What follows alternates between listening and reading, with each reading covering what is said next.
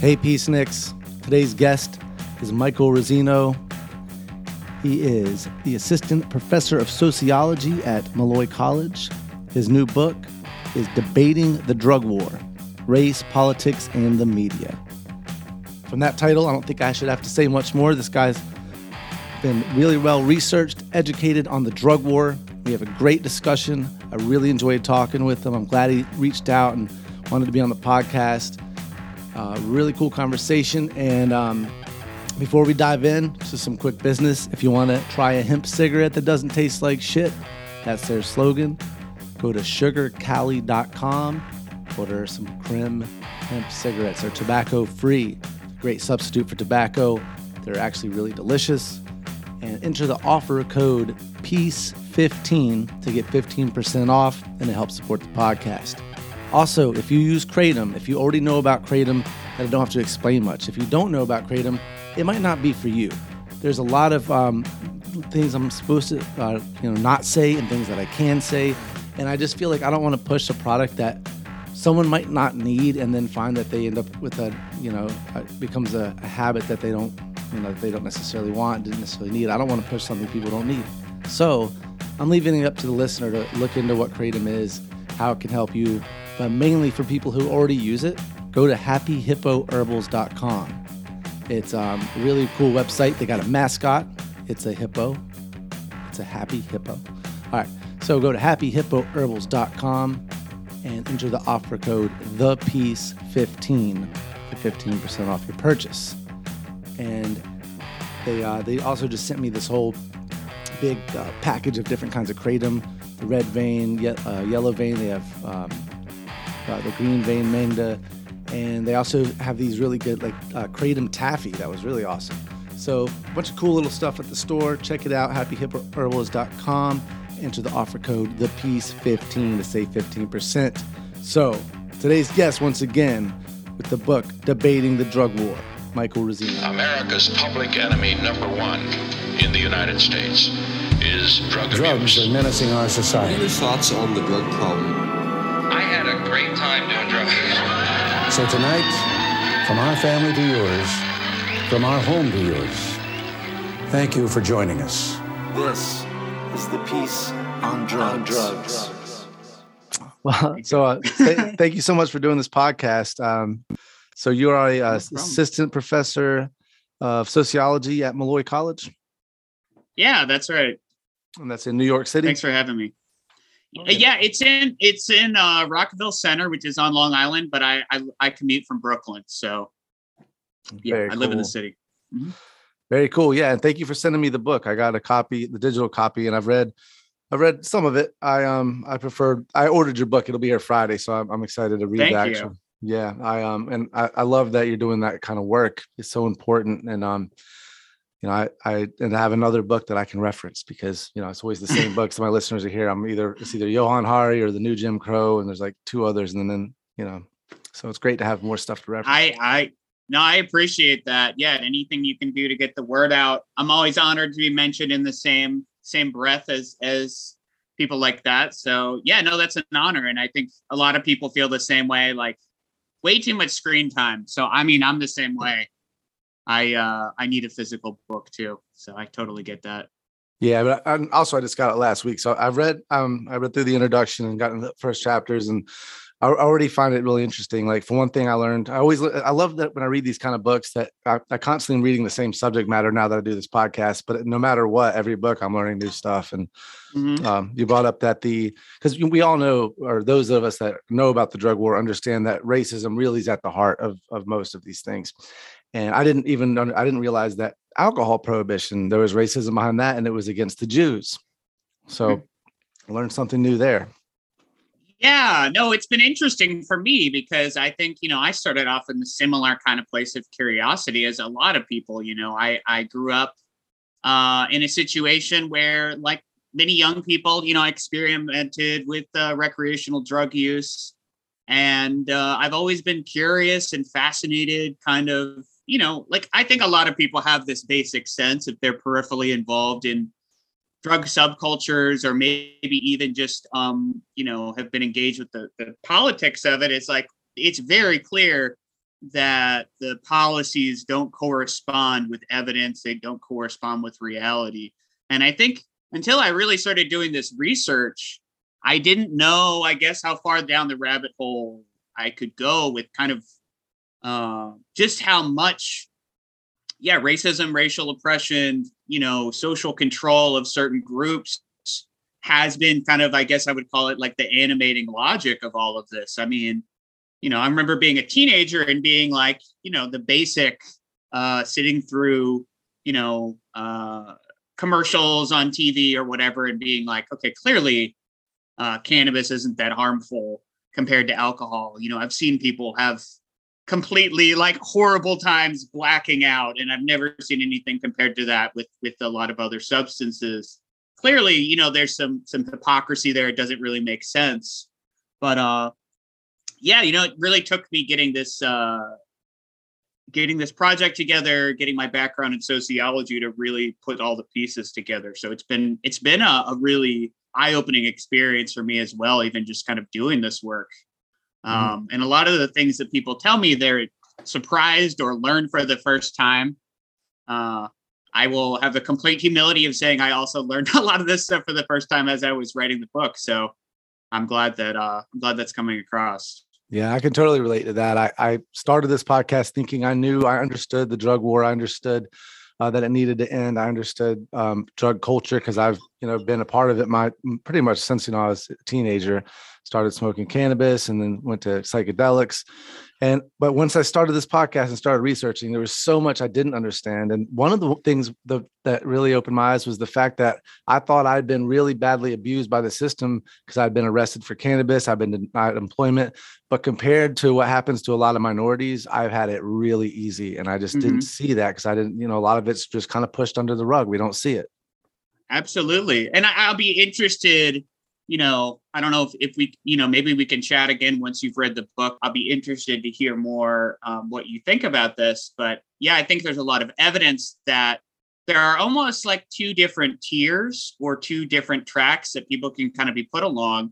Both of them are fairly punitive, but all of the disparities that take place kind of, they kick in at almost every step in the process. So one thing that I found when I was doing my research for this book was I was able to find evidence for racial discrimination taking place at every single step of the legal system process. So, it's obviously, on principle, I think a lot of people would agree that taking a punitive approach to substance use across the board is dysfunctional and harmful. And I think there's a lot of people that definitely have that sense based on their personal experience or their research and thinking about these things. But what's so interesting is that at every single step, from arrests, getting charged, sentencing, pretrial diversion, whether or not you qualify for a treatment program versus,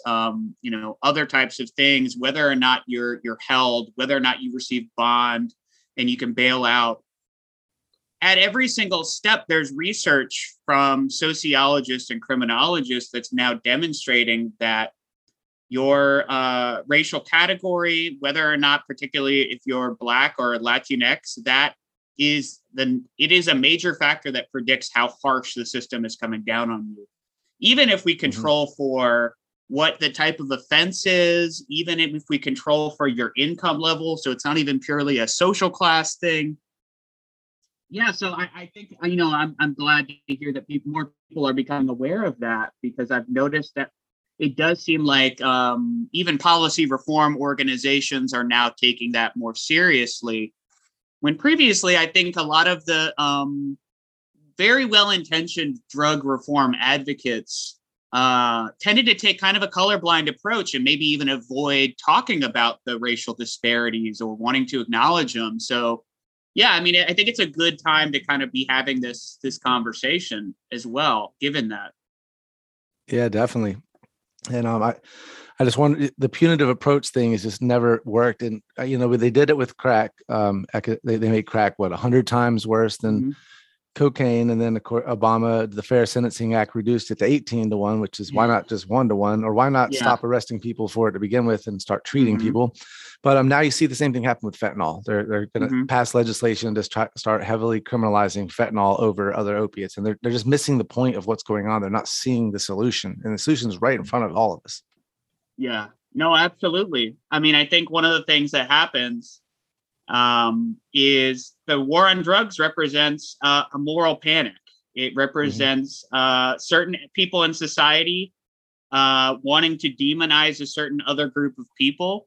And in order to do so, you end up creating these institutions and these power structures that really take a deep-seated interest in maintaining these systems. So that's one of the reasons why it's so hard to achieve fundamental reforms, is that, you know, to be blunt about it, there are very wealthy and powerful people who are concerned that their flow of influence over the public, their ability to use the prison population for labor, their ability to, let's say for police departments and DA's offices, their ability to get a huge budget that they use for engaging in these actions.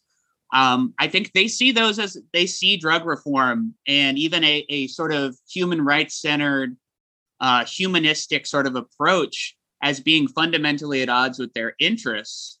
And that's one of the things that I really have had to grapple with as I've thought more about this topic. And I'm sure it's something you've grappled with as well, is that, yeah, unfortunately, it doesn't actually just come down to the evidence. It doesn't just come down to the more, you know, which side is more reasonable or what even might work to help people or solve the problems. It comes down to politics, and it comes down to conflicts and conflicts of interest and power and all this other way more messy stuff that, you know, I think a lot of us would like to shy away from, but I think we're increasingly recognizing that that's actually how change happens. So yeah, no, I definitely appreciate what you're saying on that end. But no, you are right though. The reason that we're not moving in the right direction isn't only because they don't understand the problem. It's these big groups. I mean, you have the DEA, which is this huge militarized police force that if they solve the drug problem, they don't exist anymore. So they have no interest in actually doing their job the correct way. Yes, absolutely. And even further to your point about, you know, evidence and, you know, kind of, I think there's a conversation that's had a lot of times among drug policy reform advocates, which is like, you know, we all like to say, hey, we know this, we know the truth, because a lot of us have done our own evidence. A lot of us have personal experiences. And there is a long history of the federal government overtly ignoring reports and research and evidence on effective drug control strategies, on the psychological, biochemical, and sociological impacts of different drug use, even going back to, you know, the LaGuardia report, which I believe was in the 1930s. That was set up by the mayor of New York at the time. And it was a panel of doctors and social scientists. And this was in the 1930s. And they advocated in the report that cannabis should be legalized, that it should be treated, you know, as a sort of, as like if people need treatment or they do have issues, that they should be able to receive treatment. They debunked these myths that we still live with today, and that a lot of these organizations get their power from, like the idea of the gateway drug myth. Mm-hmm. They were debunking that in the 1930s. So even, you know, before we think of the history of the war on drugs as being sort of like, you know, Ronald Reagan steps in the 80s and really sets up this military strategy, the basis for ignoring inconvenient information so that certain powerful actors could push these strategies has been going on for an extremely long time. And I think that's one of the reasons why it's so powerful. And that's one of the reasons why I think debunking these myths as much as possible is a really powerful tool. I agree. And every time the government's, they've put funding into research, the research was always pointed. It was saying, we want you to find something negative about cannabis, whatever you can come up with. And all the research would come back and say, what we found was positive things. And they would immediately get defunded and be like, nope, we're going to find somebody else to do this research, which immediately says the government has no interest in actually solving what they consider a problem. Their problem is, how do we control people? How do we get more money for whatever we're doing? And the private prison system, I mean, that concept in general is absolutely insane. And, and I'm not anti-capitalist, but this is capitalism gone amok. When you have people investing in prisons and then needing and lobbying for laws to create that are going to put more people in prison. And how do you get most people in prison? Cannabis was the best answer, because people use it and they want to. Exactly. I absolutely. And just, to your point about the type of research that's been done to bolster these myths about drug use, I came across some research that was actually funded by the National Institute of Mental Health, which did a lot of grants about the adverse effects of cannabis. And one of the things that kind of blew me away is it was a study that was ostensibly about how cannabis impacts like motor skills and people's response timing and stuff, basically implying that, it is extremely intoxicating and maybe that driving while high might be an issue. But what they actually did was they had people consume cannabis in a controlled environment and had them do a flight simulator. And I was like, I'm pretty sure we can all agree that maybe you shouldn't be like smoking a joint before you go like fly an airplane. I don't think that's wild to say, but like, then presenting it in a way that says, okay, we've proven that, it has all these adverse effects on hand-eye coordination. It impacts response time. And therefore it is this debilitating, dangerous substance. It gets very distorted. And, even the memory, even sort of the barring of studying hallucinogens, I think is a major issue as well with that. There are so many benefits and medicinal applications of these substances that are not allowed to be studied. And when they are, it's in very controlled environments. And a lot of times it's in a way that is meant to give the pharmaceutical industry a lot more control over these substances in a way that kind of removes it from the cultures that they emerge from. So, definitely. I think there's a lot of connections there. There definitely is. And if you look at like the peyote ceremonies and the way that the natives use these, the sacramental plant medicines, whatever you want to call them, they don't use them recreationally the way we do. They do them as a rite of passage. They have certain ceremonies. And I think that, our culture, LSD could be, for white culture or whatever you want to call it, I think LSD is our sacrament. And it's not been allowed to use in any of these research. They've pretty much gotten LSD out of the picture. So that's why psilocybin's the only one becoming legal. And I think psilocybin's amazing. But you're right. They're trying to package this whole microdose thing. How can we make money off this? The idea that somebody can take psilocybin, have an amazing experience, and then not need medicine for 6 months, maybe never again. But if you every few months to do a ceremony, that doesn't make any money for those pharmaceutical companies, so they have no interest in doing that. Yeah, absolutely. I mean, there's so much research demonstrating that periodic and sporadic experiences, nonlinear experiences, or experiences that allow people to kind of have those expansive moments can be incredibly beneficial for people's perspective, for their sense of self. We also know that there's obviously huge downsides to people doing those things in the wrong setting or with the wrong motivations. It's an extremely sort of powerful tool, but I agree with you. I think when you have that profit motive involved, it really distorts what could otherwise be a very humanitarian good. I think in partial, what we're seeing is this reflects a wider dynamic that we see just in the medical industry and healthcare in general, where the United States does have a lot of perverse incentives with insurance and pharmaceutical companies, hospital management, many of the decisions that are, on paper about providing health for people or helping people get healthy, really do have this motive to monetize it and privatize and profit.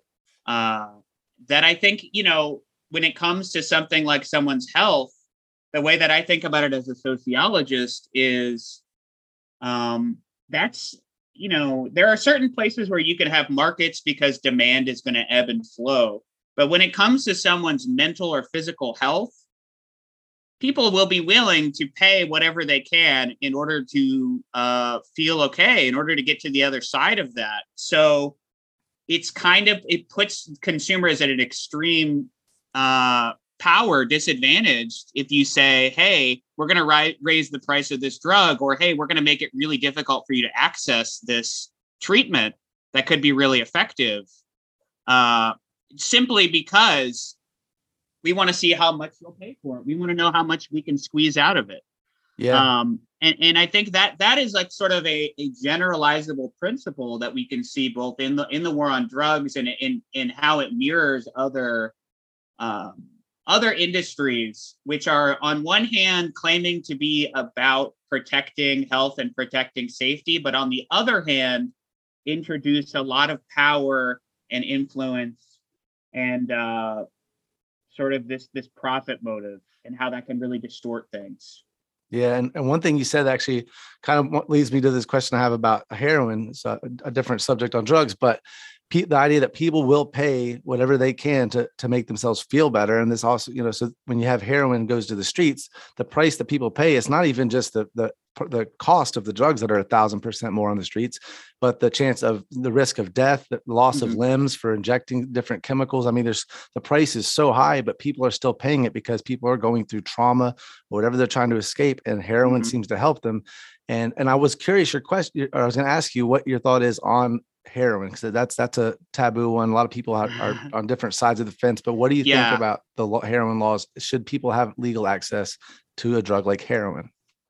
I think that is a really interesting question, because I think you're right that is where a lot of people are much more polarized. I think we do have sort of a cannabis exceptionalism sort of problem in the drug reform world, where I think that feels like the safe topic to talk about reform, to talk about, humanizing cannabis users. I think there are substances like heroin or anything that almost gets labeled as a hard drug that, it becomes a third rail. People become afraid to humanize the people that use it. And they also are it's also a place where I think even people who are experts and even people who are interested in reforming policies sometimes fall victim to myths. So I think that personally, based on my research into this topic, I think that I am very in favor of a complete across the board harm reduction / pleasure maximization approach to all drug use. I think that the number one harm proposed by substance use is the fact that people are doing it in incredibly dangerous circumstances, and that they're doing it under the fear of incarceration. I don't think that there are any forms of substance use that is going to contribute to a healthier environment. And I think that if people can get past their sort of the dehumanization and the moralization of drug use that has really been basically, we've been socialized into through the media depictions of drug use, through PSAs, through even things like DARE programs that aren't effective, through the narratives that we see in the media where, let's say the New York Times does a story on the opioid epidemic, and who they decide to interview is like police officers and, other people who have a vested interest in criminalization. I think if we can get past that and actually see that these are human beings, many people who use heroin actually don't have a substance use disorder, which I think is the first myth and misconception that most people struggle with. So most of the research indicates that people who use heroin don't do so in a disordered way. It doesn't actually disrupt their life. It's fairly sporadic. It's not what we would consider disordered use. And that there are other predictors for disordered use that we could actually control for and try to get at the root cause of if we as a society are genuinely concerned with substance use disorder. As you mentioned, it's much more linked to trauma. It's linked to people having issues with social disconnection, people self-medicating because they're dealing with extreme financial or psychological strain. And these are all things that neither incarceration nor forcing someone to go through an illicit market is going to ever resolve. No, and so I think, that's my take on it. I think that, I might have a little bit more of a radical perspective than even maybe most people in my field. And I think it's because I'm deeply interested in thinking of these problems in terms of what is the real human experience that's being produced by this? How is it producing suffering? How is it producing joy for real living, breathing people that could very well be me? It's only through happenstance that I didn't go down that path. It's not because I'm like some great moral person. It just didn't happen to me. So yeah, I think that's genuinely how I look at it. There's so much evidence that if the metrics we're using are reducing substance use disorder, reducing harmful substance and dangerous substance use, making sure that people aren't using toxic and poison drug supplies out of desperation. Like all of those things have real human costs that are like life and death for our friends and neighbors and family members. So that tends to be how I look at it. I think that if there were supervised consumption sites, if there were access to a safe and controlled supply, I think that if there was much more access to treatment that wasn't zero tolerance, for instance, I think that if there was a lot more opportunities for housing and employment that weren't precarious based on drug testing, I think all of those things would actually contribute to resolving the opioid crisis or the overdose crisis way more than any of the things we're doing now. 100%. And, I'm sure you're familiar with the rat studies, the rat palace. And so like they said, we've created the first version of that where we have people like if we wanted to make a society that's going to lead people to addiction, we've done exactly that. People that have trauma and that use drugs, then we arrest them. And, because I've used heroin. When I was younger, I recreationally smoked heroin. I never got addicted to it. Had I been arrested and had I been, because every time I was arrested for like cannabis, which happened twice, it added stress to my life, financial stress. I fought with my wife and those kind of things as I was growing spiritually and finding who I was. And, I was, trying to overcome some trauma in my past. I was able to get out of all that. And I'm not addicted to any drugs now, but it could have been a lot worse. And if I'd been arrested and spent time in prison, it only would have been worse. And that's what we're doing to these people. And it's really sad. And I think that's what your goal is. And my goal is we're trying to make a healthier society and help these people. And I think another thing is about the way the reason heroin is so taboo is that when you look at heroin through the lens of the drug war, which is the only way we've seen it. Nobody alive today ever remembers a time when it was legal. And so all they know is so in their minds, if you legalize it, the problems we see now will only be worse. They can't see it going the other way because it doesn't really make sense if you don't really think too much about it. So. No, I agree with you. And I think the question that I think, a lot of people need to consider, especially if they don't have a lot of personal experience with heroin, is it's almost like the assumption is that the only reason the average person isn't like shooting up heroin right now is because it's illegal. And it's like, I think that it's people's motivations for using substances. You have to give people a lot more credit than that that's not how it works. Right. And especially for the average person who's maybe abstinent from drugs or has never used substances, it's like, well, think about it from your perspective. Is that what's preventing you from doing it? Or is it that just doesn't appeal to you, or, you're not interested in altering your consciousness or whatever? Because that's not what really makes the difference.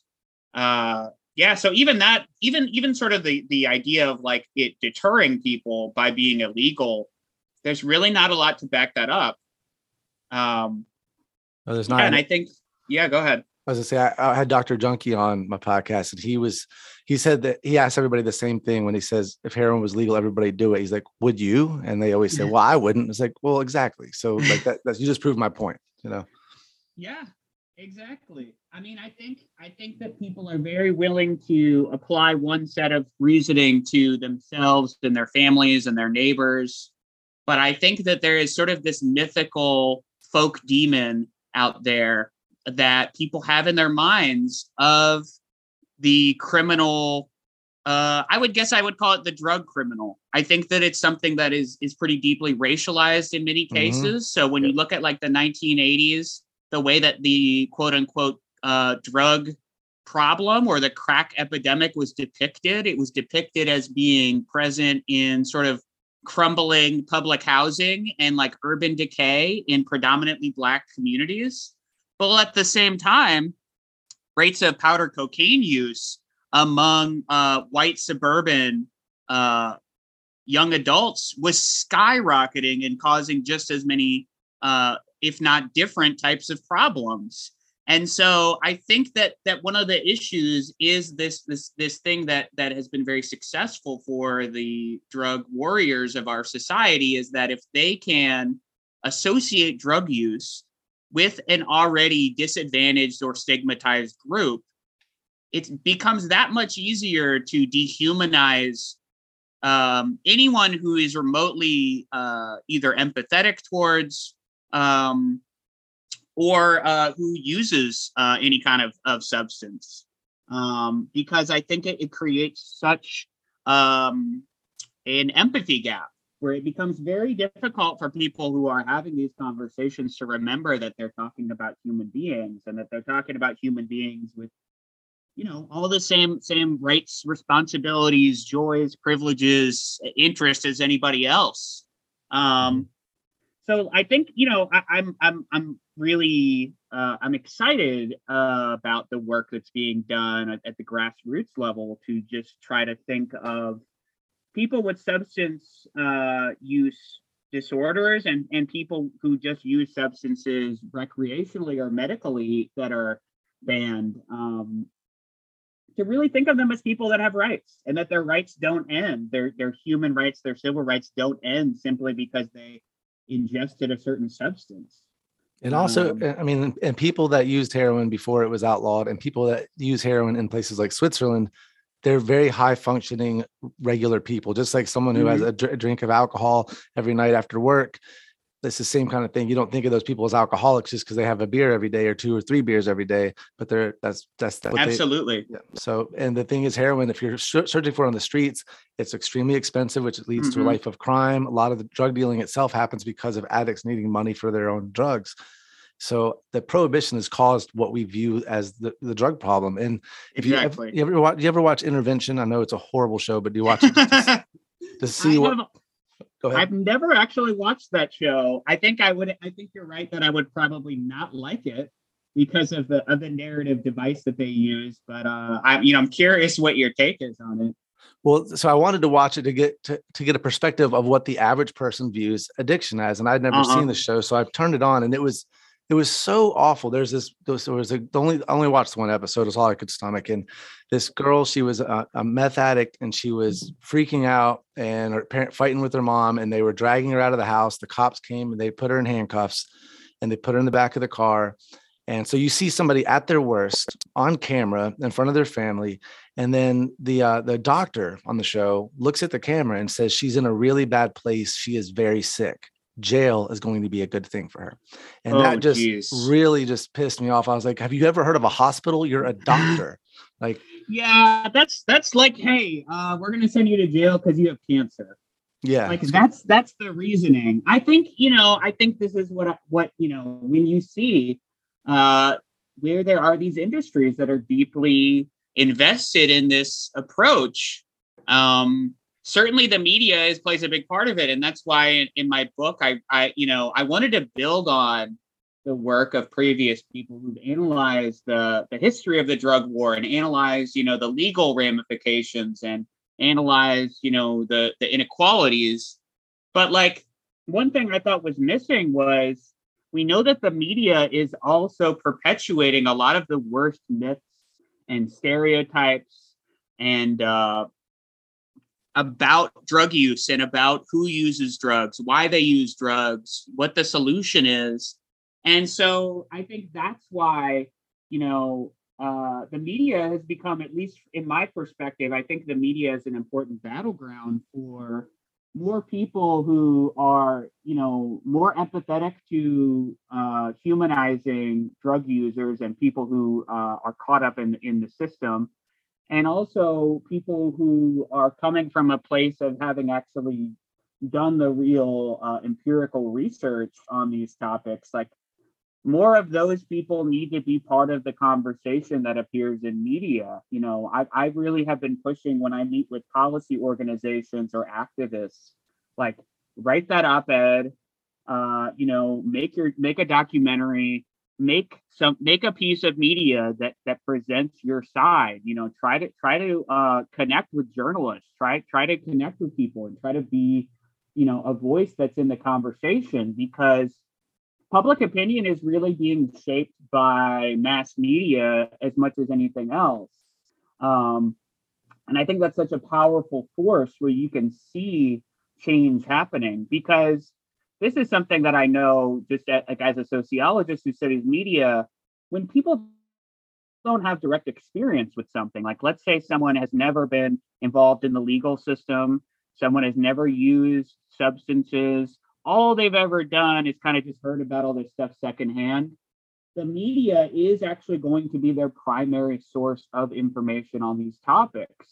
People like yourself or me who have either direct experiences or, we've done research. Obviously, you've had so many conversations, I'm sure, with this podcast that have opened your eyes, that you don't need to rely on media depictions in the same way that someone else might.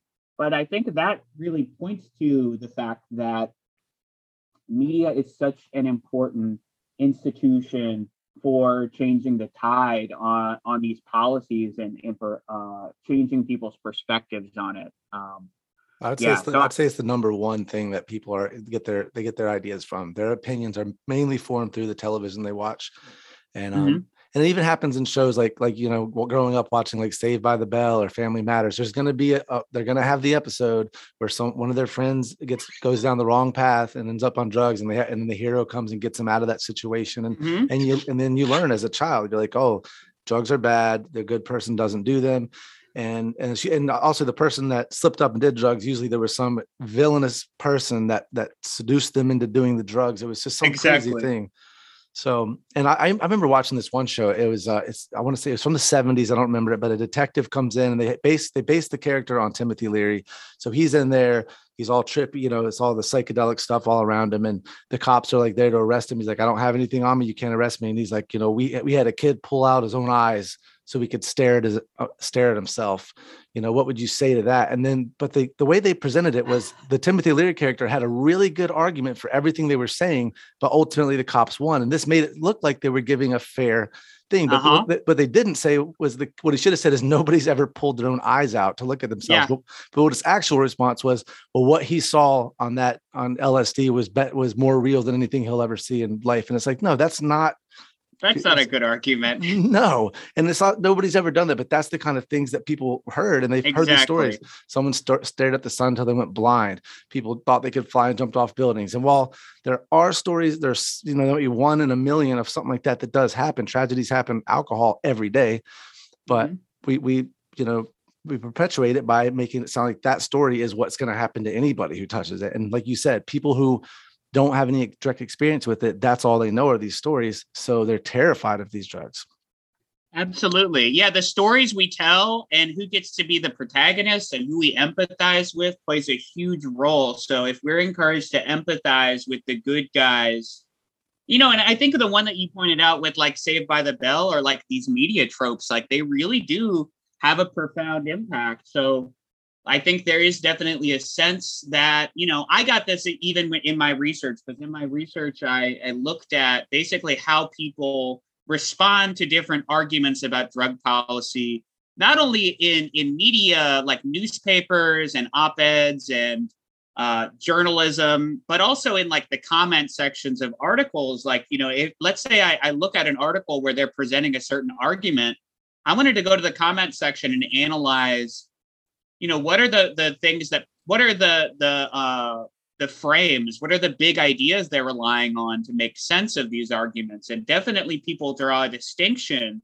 between the drug user, who's basically like a dupe, they're like manipulated or tricked, the drug pusher or the drug dealer, who is like a very malicious, evil person who oftentimes is almost just depicted as like a straight up monster who just needs to like go to jail, and they're evil. But you also have to think about like the way that these problems are depicted in terms of different social groups. So usually what you see in the media is that drug dealers tend to be depicted as people of color. They tend to be depicted as Black or Latinx people, when the research just doesn't bear that out at all. Most of the research demonstrates that white people are actually more likely to sell drugs, not only just because of the demographics, but because the only information that we really usually go off of for this stuff is arrest data. And the arrest data is based on what communities are being targeted for drug use, or what for enforcement of these laws. When research actually tries to demonstrate actual rates of drug dealing, which is difficult to do, but the research that has taken place on that has demonstrated that there's not actually this overwhelming disparity where people of color are drug dealers. We also see that, the so-called victims of the war on drugs tend to be depicted as, or the victims of the drug problem tend to be depicted as young white people who have a lot of promise, potentially, plans of a career, going to college. Maybe they come from a middle-class background and they just made a mistake and they slipped up, and, they deserve redemption. And this is actually a narrative that was unfortunately pushed by a lot of drug reform organizations in the 80s and 90s, of depicting people who use cannabis or other drugs as sort of these, hey, these are veterans, these are young white college students, these are good, upstanding, middle-class kids who just, they either went down the wrong path or they're having a hard time. But it still left open this whole frame of there being this sort of evil drug dealer character that is still deserving of, in this narrative, of violence, of control, of extreme levels of surveillance, of not having any human rights. And so it still left open the possibility that there could still be these two different classes of treatment. And it still perpetuated the narrative that if we associate certain drug use with whiteness and middle-class lifestyles, that'll at least destigmatize it for the people in those communities. And at a certain point, I do worry about, I think that there has been a real tone shift over the past couple of years, which I've been really excited to see, especially places like here in New York, where organizations, grassroots organizations, are really taking these inequalities seriously. But I do think that there has been a little bit of a legacy of policy reform organizations that were mostly concerned with making sure that people who already had access to privilege and privacy could use cannabis without being inconvenienced, rather than looking at the big picture of resolving mass incarceration or police brutality or the targeting of certain communities. So yeah, we can see that in the media as well, though, that it's carving out these very specific, like it's like the stories we tell and who the characters are has such a huge impact on how people interpret reality. So I think you're spot on with that. Yeah, and I was going to ask you what the general consensus is in the universities, because you're an associate professor, so you're in that world of the universities. And I remember reading, my buddy that was in UNC Asheville sent me the book Going Up the River.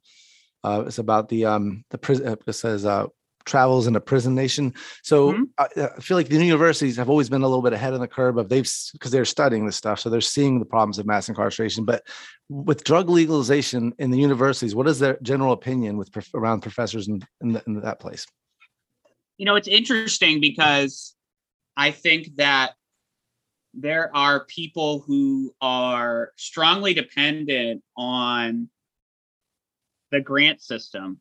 So their research could be very easily framed by the type of funding that they're receiving from the National Institute for Drug Addiction, or the National Institute on Drug Addiction, which is going to frame things in terms of, hey, let's make sure we're focusing on, we want you to do a study where you're demonstrating the potential, the potential risks of a certain policy reform.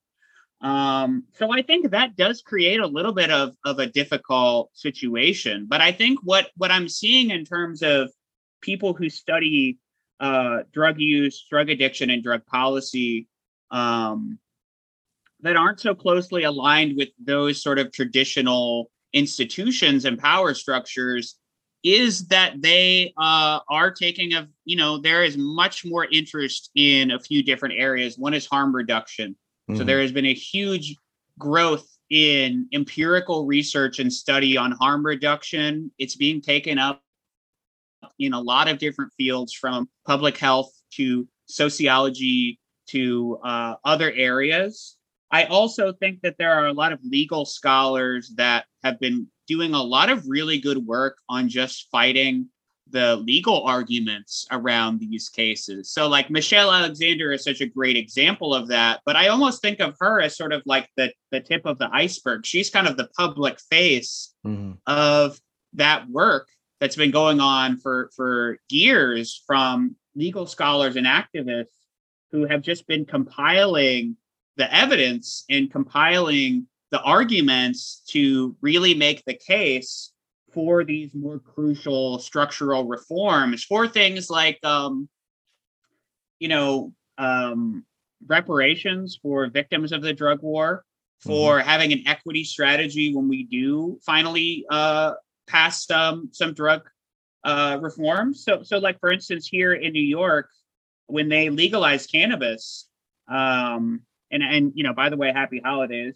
Yeah, that's right. We're recording this. 420. Cheers for that. But but when they legalized cannabis, it was majorly pushed by researchers and people who were very active in public health, people that were very active in activism and ground, in a really big collaboration between academics and grassroots activists and people who were interested in policymaking. And because of that, they were actually able to pass some of, at least in my opinion, some of the best and most expansive and liberating drug policies in the country. So, one major thing that they did that I think is so impressive, and that is based on a lot of the research that's been done on the war on drugs, is they actually set it up so that all of the money that is going to come in through the cannabis industry, we're talking probably billions of dollars in tax revenue for, all of those cannabis transactions. They set it up so that it would actually be invested in the communities who were most harmed by the war on drugs. So like a mechanism like that can make a huge difference. And So it's been excellent for me. I don't know what the mainstream consensus is among academics, but at least in the corner of the academic world that I'm most active in, and the people that I most frequently talk to and collaborate with, there is a huge push right now for recognizing that reforms are really not going to be meaningful or possible unless they address these underlying structural issues, inequalities. And so I think more and more people are taking that seriously. More and more people are taking seriously the idea of harm reduction, abolition, liberation, and human rights as kind of being the forward-thinking principles for our policies. I think it's taking up traction in certain places. I think one thing that's been disheartening, and I'm sure a lot of people feel this way, is just the federal space is very unresponsive to the public consensus. So even outside of experts, the average person, thinks cannabis should be legalized. Yeah, right. So 2/3 of Americans want it legal. So if our representatives really, were working for us, they would have decriminalized it, a while ago. Well, that's what the Biden-Harris administration has even promised to do in order to secure the Democratic nomination. Is that they put that on their agenda. Mm-hmm. I'm tend to be pretty cynical when it comes to powerful people, because I study politics and I study power. So I guess I'm less interested in like sussing out, if someone's a good person or not or whatever, but I'm more interested in what I think they're likely to do. And I think that a lot of people forget how deeply entwined this current federal administration is with the war on drugs, that mm-hmm. Joe Biden is the architect of the crime bill. He's mm-hmm. responsible for creating mass incarceration. Kamala Harris, as the district attorney of California, was a pretty harsh enforcer of drug laws, even in a time when drug laws were liberalizing in California. She kind of pushed back against that. So yeah, I think one of the things that I really try to think about is like, there's so much action taking place at the state level that's really exciting and really great to focus on. And that's really, I think, where I see the most cool stuff happening, especially with activists and researchers being able to actually speak to policymakers. But I think what it's going to take is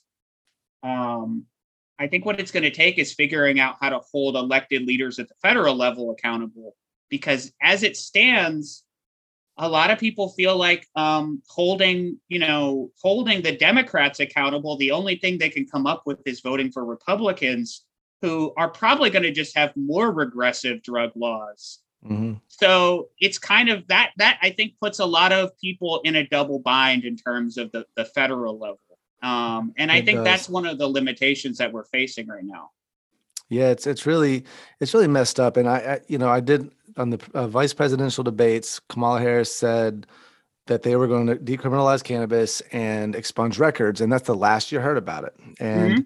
and it really is bothersome. And I'm curious to see what happens with this MORE Act thing, but it's just surprising. You see the Republicans, only 3 Republicans voted for the MORE Act. It's like, what do they have against this? If their constituents want it, it's the numbers are in that we want cannabis legal. So why are the Republicans so against it? And then, like you said, the Democrats might talk about doing it, but when they get in power, they're not doing it. And there was 20 candidates on that stage for the Democratic primary, and the only one that never said anything about legalization, he's the one that got the nomination. Yeah, it's difficult, and I think when you ask, I think you raised a really interesting point, because I'm so deeply interested in the actual, and that's why in my book I really center on what I call like the racial politics of this. But I think just in a general sense, the politics of it, because one question that I think is very illuminating to why this is such a struggle and such an uphill battle despite there being a public consensus on this issue, is I think that many politicians of both parties have a much different sense of who their constituents are than what you and I, as the average person, think it should be. I'm not sure that they regard the average person who lives in their state or their district as the constituents. I think their constituents in their minds are, who are the people that are going to help me raise funds for my reelection campaign? Who are the consistent lobbies that I need to appease? Who are the policy-making organizations that are going to put legislation in front of me that I can sign? And when you think about it through that lens, the constituents are much more likely to be police departments, different industries that make a lot of money off of substances being criminalized, organizations that have taken a really strong moral stance on these issues. And I think, we're getting at, I think, maybe a larger issue of this is just one further symptom. The disconnect between public opinion and policy on drug policy, it represents a larger symptom, or it's one symptom of a larger problem of just the lack of democracy. That I think, it is bigger, but I hope that more people that are concerned with the drug policy side of it take seriously that, one of the things that's going to really hinder the success of the drug reform movement is the lack of political equality and political rights, because you could get everyone on board who's just a regular person. You could win the the marketplace of ideas, as they say. And unfortunately, that might not be enough until there's also sort of more power in the hands of people and more accountability. So I think that's kind of the next thing to try to think about, is how to hold elected officials accountable in a real way to what they say they're going to do, or at least what most people want. I think that's kind of the bigger question. I don't have the answer, obviously, but I think that's the bigger issue. Getting money out of our politics is going to be, it's not possible, unfortunately, but that's what we need to happen. They shouldn't be able to just blindly give. And also, these pharmaceutical companies, they don't just put money in one candidate's pocket. They put them in both pockets. So whoever wins, they're in our pocket. It doesn't matter which one wins. And so that's why you see a lot of the bills that pass are very similar to the Republicans. They differ. The things they differ on are things like, more social issues. Like we got Democrats got gay marriage legal. The Republicans are fighting abortion issues right now. But the issues, economic issues and stuff like that, and crime issues, they tend to be the same. Like you see, Clinton was worse than his predecessor with what he did for crime, and he reducing housing costs and upping the prison budget, and you wouldn't think a Democrat should do that we should be going the other way, but that's not how it's been working. They just are all moving in the same direction. Yeah, it's something that I talk to students about, because I think that when I'm talking to my students about politics, they're very concerned about polarization, and I think that's something that they really see that maybe makes them stressed out, or that's where they see politics as a space that's very contentious and scary. They see the fact that people in their families with different political identities can't get along, or people are yelling at each other, and so they're very worried about polarization, and I think rightfully so. But one of the things that I've encouraged them to kind of also think about is, one of the problems is also that if we have these two giant parties, there are going to be things that they agree on that the average person might not agree on, that could be just as damaging, in the fact that we don't have any opportunities to influence that. Then, if there are areas where both parties agree, then maybe we're only then our only options are basically I don't know, whichever one seems like the lesser of two evils, whichever one is going to be maybe not be so bad on it. And it's it does make sense. I think sometimes when people start to go a little nihilistic, especially about electoral presidential politics when it comes to this stuff. Yeah, no, I 100% agree. And it just gets to a point where you just question whether even going to vote. I mean, I've voted third party for most of my elections. There's been a few that I decided to go with the major party because I thought it was important. But like last year, I actually changed my I registered from independent to Democrat so that I could vote in the primary because it was very important to me. But by the time the primary got to my state, Biden it was already him. So it didn't make any difference. I didn't get a vote or a say in the primary. And, you have somebody like Bernie Sanders who comes in, and I don't agree with everything he stood for, but I thought he's a really honest person and believed in what he was doing. And you look at the DNC, every time they have a candidate like him come in, he doesn't stand for everything that they stand for. So they would push him out. They would do everything they could to make him not the candidate. And I think we're going to keep having that problem, no matter how much I love somebody. And if they join a major party, if they're not for that, everything that party stands for, that party is going to kick them out. Yeah, absolutely. And I think, this is where, for me, I always want to encourage people to channel their nihilism into, or not channel their nihilism, but that frustration is to channel it into the spaces where they might actually be able to have a little more influence. So I think that, focusing more on movement-based politics, focusing more on grassroots politics, focusing more on who in your immediate community is doing work to change things that you really support. It would probably be better to align yourself with that person and to try to help them and collaborate with them.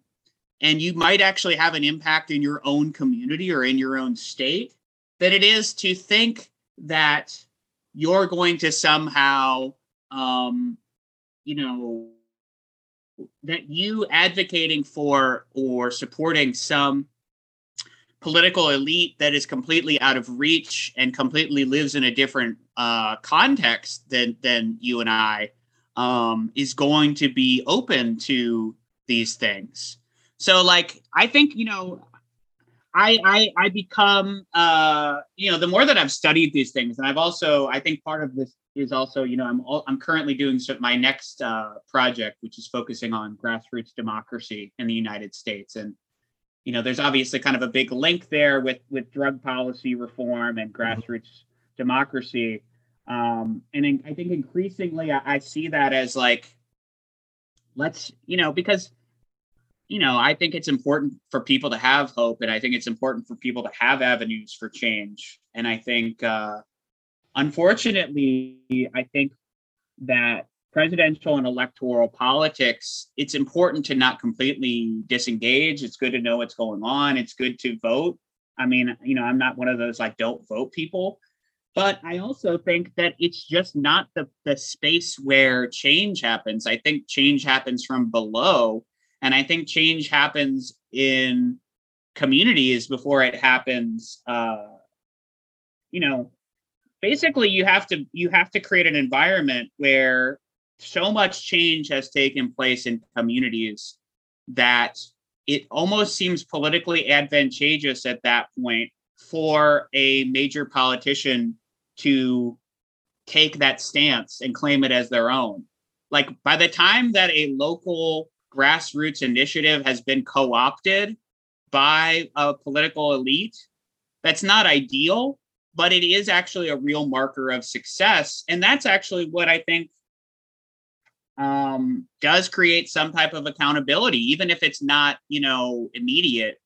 But I think that's actually how change takes place, is growing movement capacity and growing the democratic capacity and growing the awareness of people on the ground in a community. So, when you're having conversations with people who are involved in the drug culture or people who are drug users themselves, raising their consciousness and their awareness about what's going on in their community, what organizations are doing to support them, what opportunities there are to get involved in activism locally. All of those things can be incredibly empowering. And, I think that's kind of the real space where I'm sensing, at least in the work that I'm doing, where I'm sensing a little bit of a sea change and where I'm sensing that people are actually like doing the work and like doing really cool stuff and having victories. And I think those are good spaces to pay attention to, is what's happening at that level. It might not rise to the level of like major political discourse or like, what gets like the headlines, but it really does make a huge impact. And it is a space where people can really, start to try to change things. So I definitely agree with you that it's like, I think there's such a huge emphasis on the federal level and voting and all that kind of stuff. But I think we're learning through a really tragic experience right now that politicians need to be under a lot more pressure to do the thing that's maybe morally or ethically correct or correct from a human rights standpoint, if it's not considered contagious for them and their donors, or them and the people that they represent. You really have to make it so that they're doing something not only unpopular, but something that seems immoral. And I think that's really, I think how a lot of these changes happen. I love that. And I haven't actually thought about, I don't know why I've never thought about, trying to get into local politics or, talking or helping with them. I'm in Lee County, Florida. So it's extremely, it's Trump flags everywhere. Let's go Brandon chants at the bar. So I just kind of feel like I'm not going to have anything in common with any of the local political parties or anything, but that's not true. There's people that think like me here. I just got to find them and then, start there. I think, and I think, that's something that I think that's a big thing that I've really come to try to understand, is like, kind of like what you said. I think, this is something that I think about a lot as a sociologist, as someone who, it's kind of my job, for better or worse, sometimes for worse, sometimes for better, to think about big social problems like the war on drugs. Is like, it can be so overwhelming and so depressing when you think about these big systems, and you think about, it's almost like these big machines that are kind of like chewing people up and spitting people out. And it's so tragic.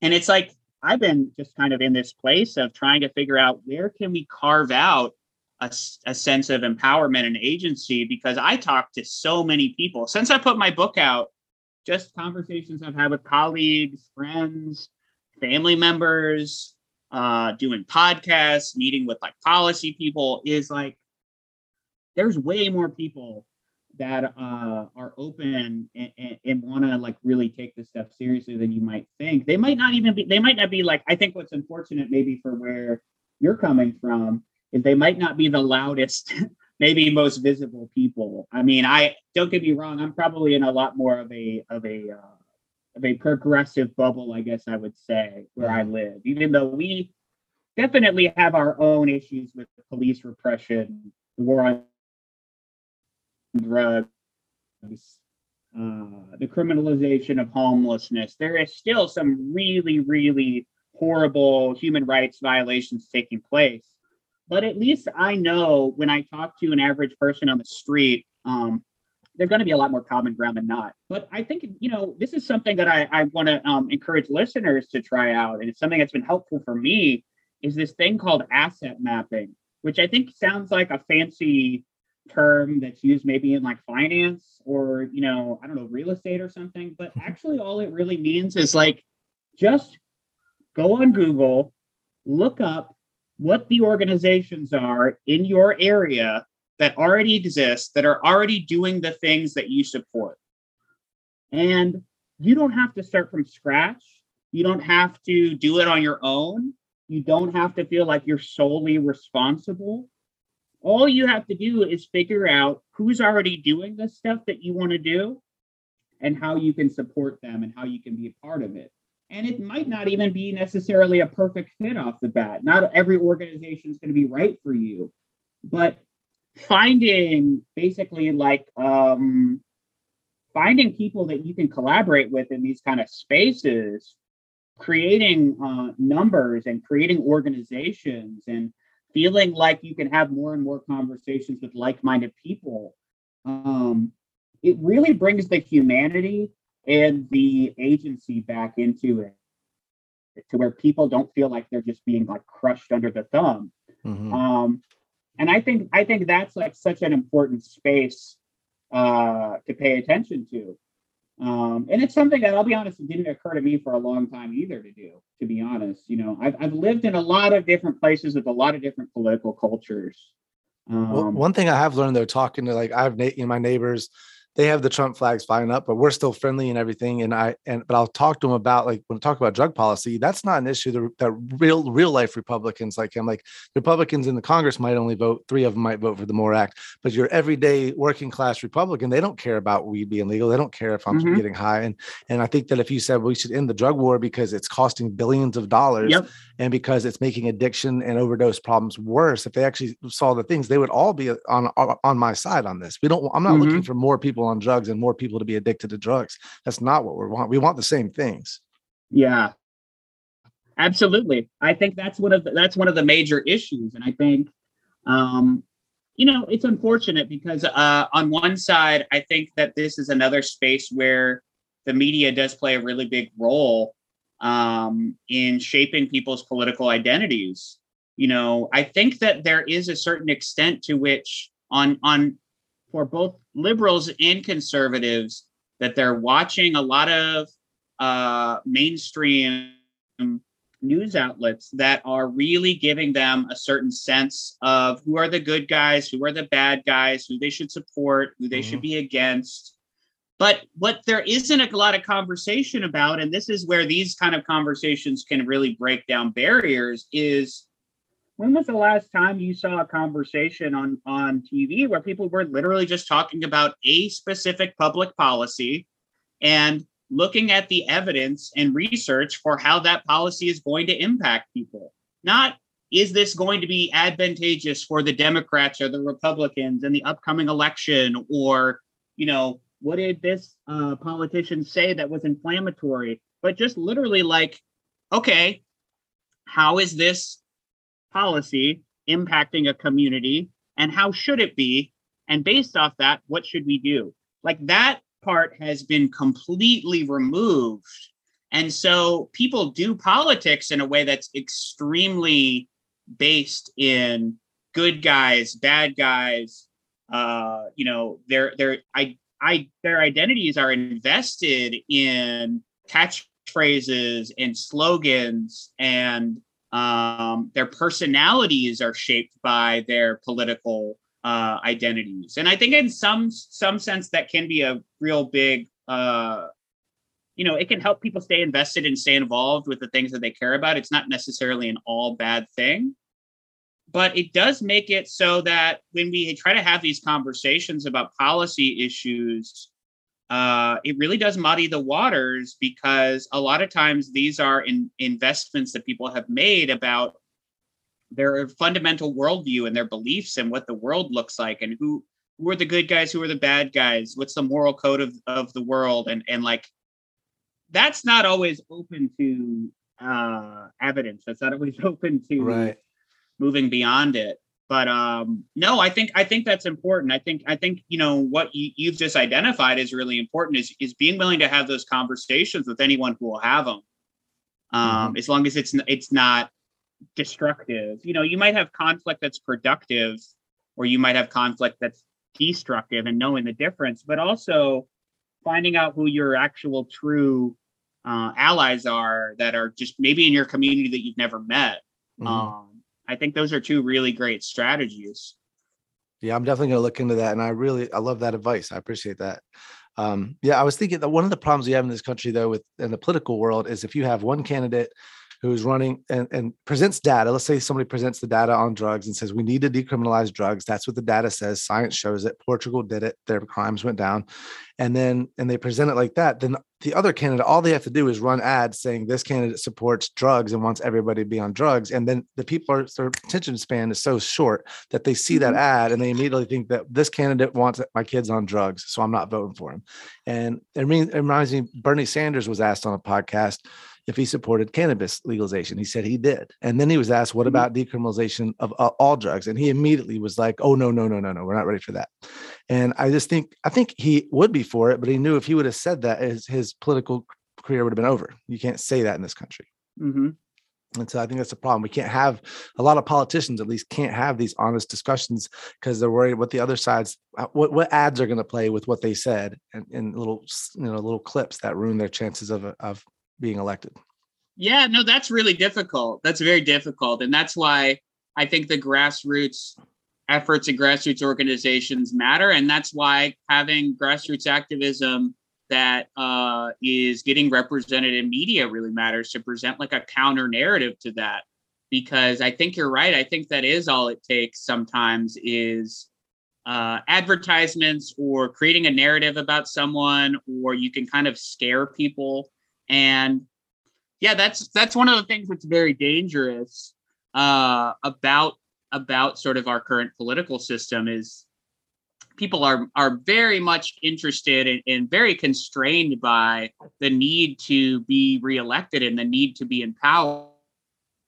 And so from my perspective, I think that's where this all connects is like, the more that there are ground up grassroots efforts to pass local laws, to put pressure on local representatives to sort of turn the tide that way, the more that politicians can take a stance that was once considered fringe and take it confidently and not worry about losing support. I mean, it does say something that the Biden campaign and the Harris campaign and all of these campaigns, they knew that it was an overwhelmingly popular sentiment and that it would help them get elected to say that they wanted to decriminalize cannabis. I mean, that does speak to a pretty radical sea change that I think at a big part is because of the efforts of activists. So like these things happen like probably slower than what we would be cool with. It's much slower than what would be ideal. But, in the long scale of things, like we can actually see things changing, and we can see progress, and we can see the actual conversations, the debate changing. And I think, I think that change kind of trickles up from the bottom more so than from the top. And so, yeah, I think that's kind of, that does speak to something at least. It does. I mean, the harm reduction movement started as a grassroots movement and has been taboo. A lot of places, like I've talked to people that said they were, when they're giving speeches, were told not to use the word harm reduction. But now we have Biden used the word harm reduction in his State of the Union address. So that's a step forward. And then he also passed a bill supporting harm reduction. But then you saw what happened with the media. They immediately made it sound like he was supporting people smoking crack or something like that. It was all over Twitter. But either way, I think that is the issue. Oh, sorry. Go ahead. Oh no, I was just agreeing with you. I think this is exactly the problem with, and this is something that I talk about in the book actually. So I'm glad we're kind of going in that direction. And this is what I call kind of common sense myths. Like there can be a media campaign that is literally based off of promoting a myth about drug use, and it can be more impactful if it resonates with people's already existing fears than the actual evidence and truth. And that's really concerning. I saw the exact same things that you did, and this is what we call a moral panic, is that when you take a policy or a practice or a trend or an activity and basically overestimate it and depict it as a threat to the safety and security of people in society, basically it creates a fear and panic about it that's not warranted. But then that fear and panic is very useful for maintaining power, for keeping certain policies in place.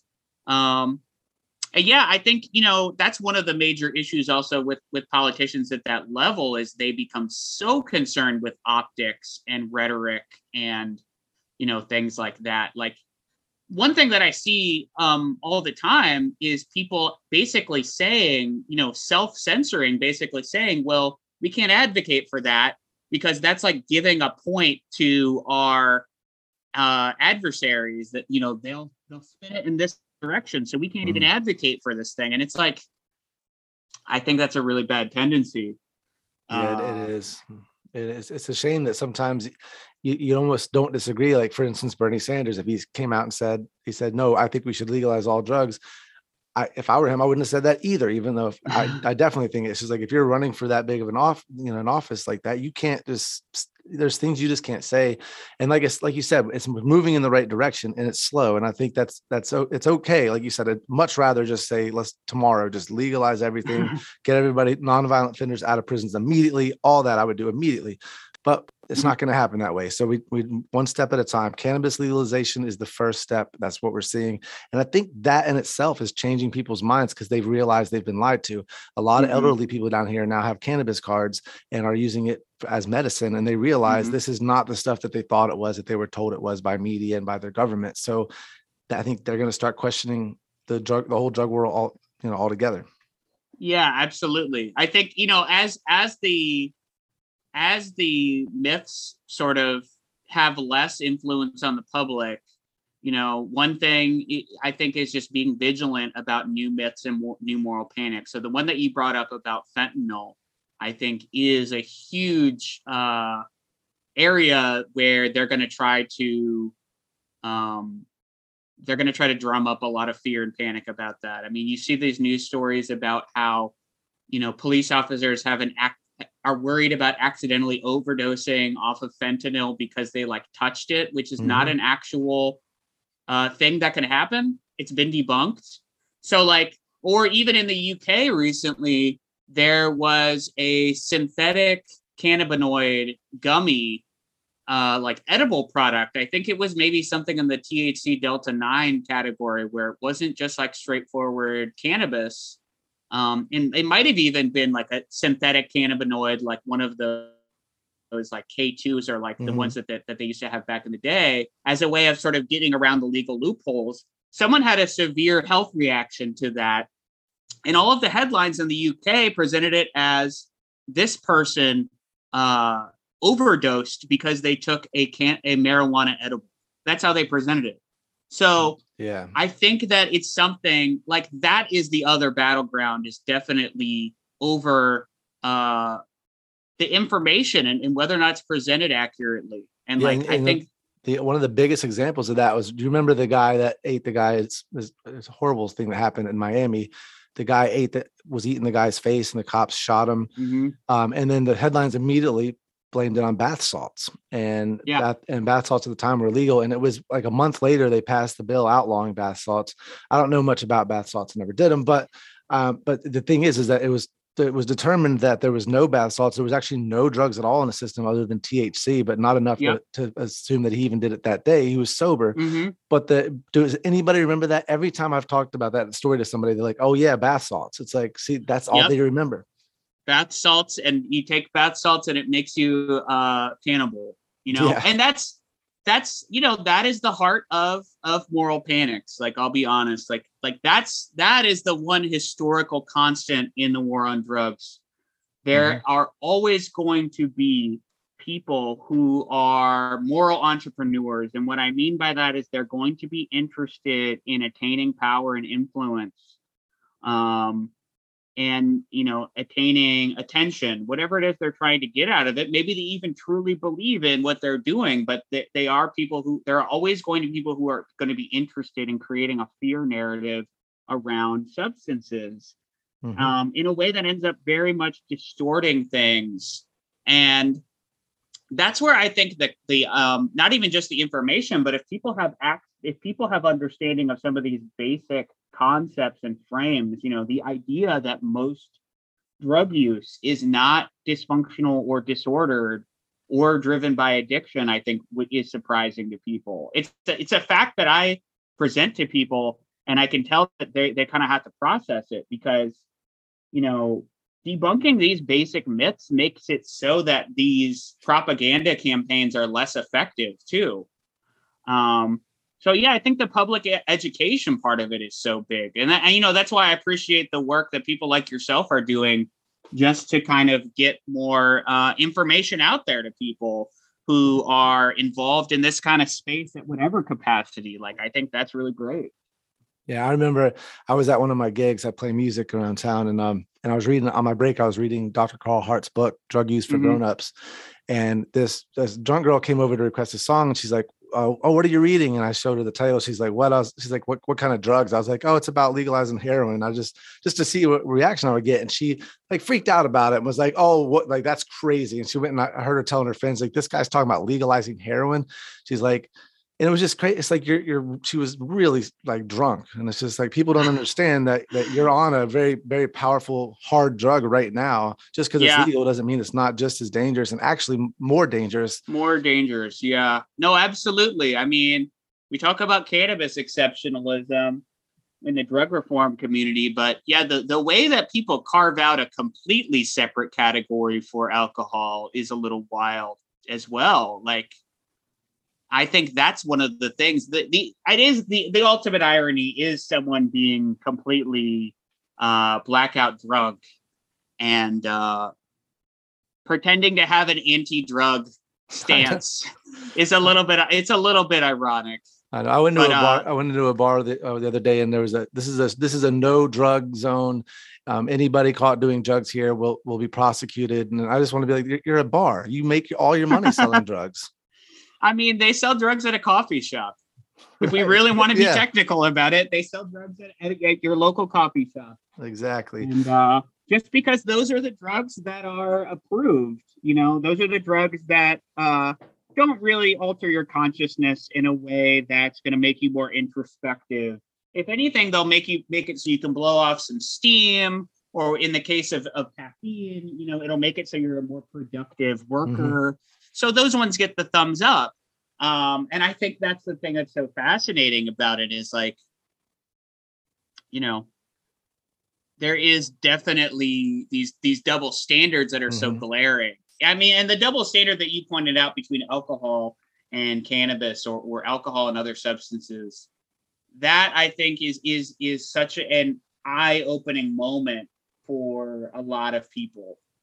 Once you put that together, it's kind of like you can't really put the cat back in the bag once you realize how fundamentally dysfunctional that is. Not only just in terms of like how much rampant alcohol related violence, car accidents, all kinds of stuff is like kind of actively encouraged and celebrated in America, but how much alternative ways of altering your consciousness are demonized as only being addictive and harmful and dangerous. Like it is kind of the crux of it, I think, for sure. Yeah, it is. And it is crazy. I work on the beach and playing music for the drunkest people, tourists down here. And, I remember when cannabis was up for the vote, I said something about voting for it. And like some people got mad, and one person's like, "Oh, he's talking about marijuana." It's like you guys are all getting to enjoy what you like to do, get drunk. And you see I've seen so many violent things happen on alcohol. And again, we've all agreed at society that we don't want alcohol to not be allowed, but we want it to be done responsibly. But it's such a hypocritical point to think that your alcohol consumption is somehow better than somebody else who chooses to do a different drug. And cannabis is the easy one because it's the most harmless of the other substances. Heroin, I'm for legal heroin for addicts, but I have quite a lot of questions about it myself because I don't think it's something everybody should do. And it definitely is addictive. I've had addiction to Vicodin, so I've went through the withdrawals and I know what that feels like. It wasn't easy getting off of it, but again, these are people's choices. Anyway, I think we did. Yeah. We covered a lot of ground. I got to get off here because I got to get ready to go to work. No worries. Yeah, I think that's the problem. We could probably talk forever about this stuff. For sure. We'll do it again. Nerd. After I read the book, I'll have you back on, man. I love talking with you, and I really appreciate you doing this. And your book is Debating the Drug War, and I bought mine on Amazon because I didn't have my credit card with me when I was looking at your site, and I was like, I'm just lazy, so I just went on Amazon and ordered. But do you recommend getting it from your website? Is that better for you? I would say the best way to get it is either bookshop.org is a really great resource because they source their books through like local bookshops, local independent booksellers. Okay. Or you can get it through Routledge.com. My personal website is michaelrosino.com. You can see me on Twitter. I post a lot of stuff about race and politics and drug policy.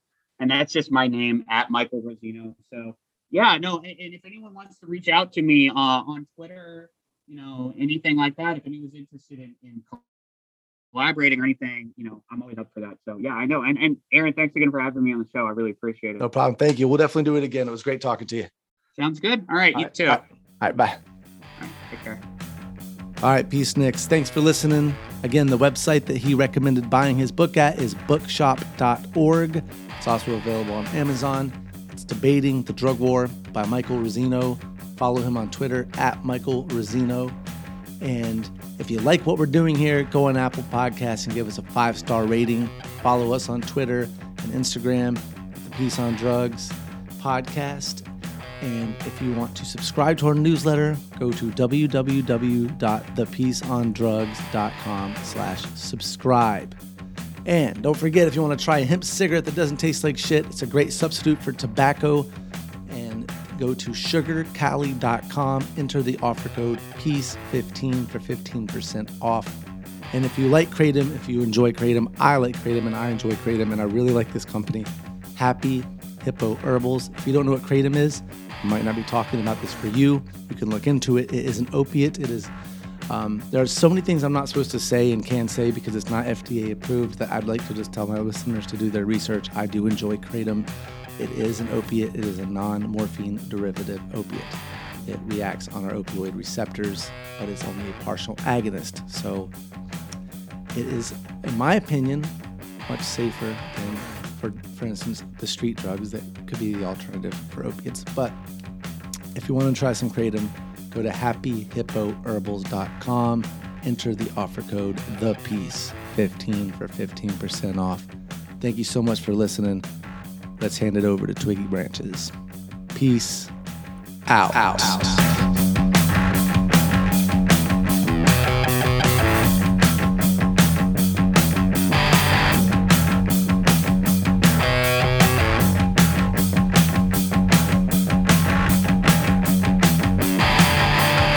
You pay for what you can't. You pay for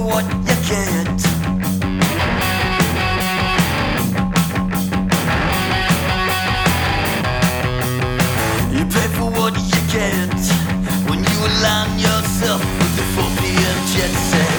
Bet head, bet high, moves hard, pocket in mind. So I'm sending love east through cocaine and smog, and watching the sunrise, watching it all at Sunset Boulevard.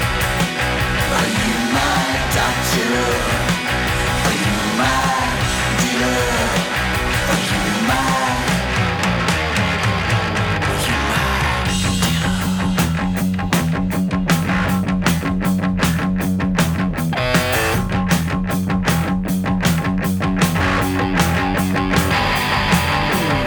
You pay for what you get.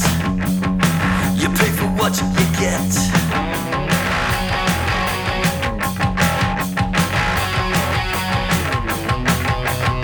You pay for what you get. When you align yourself with the 4 p.m. jet set. Bet head, bet high, moves hard, pocket in mind. So they're sending in a priest, and by the grace of God, I'll see the sunrise. I'll see the sunrise.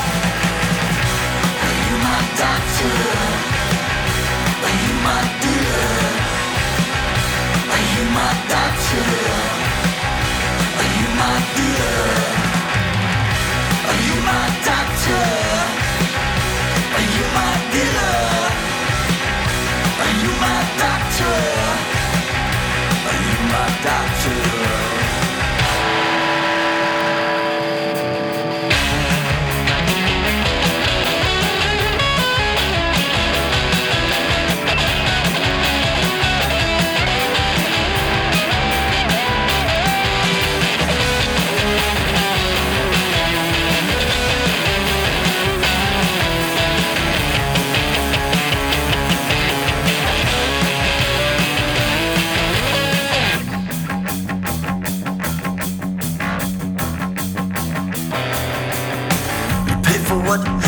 it.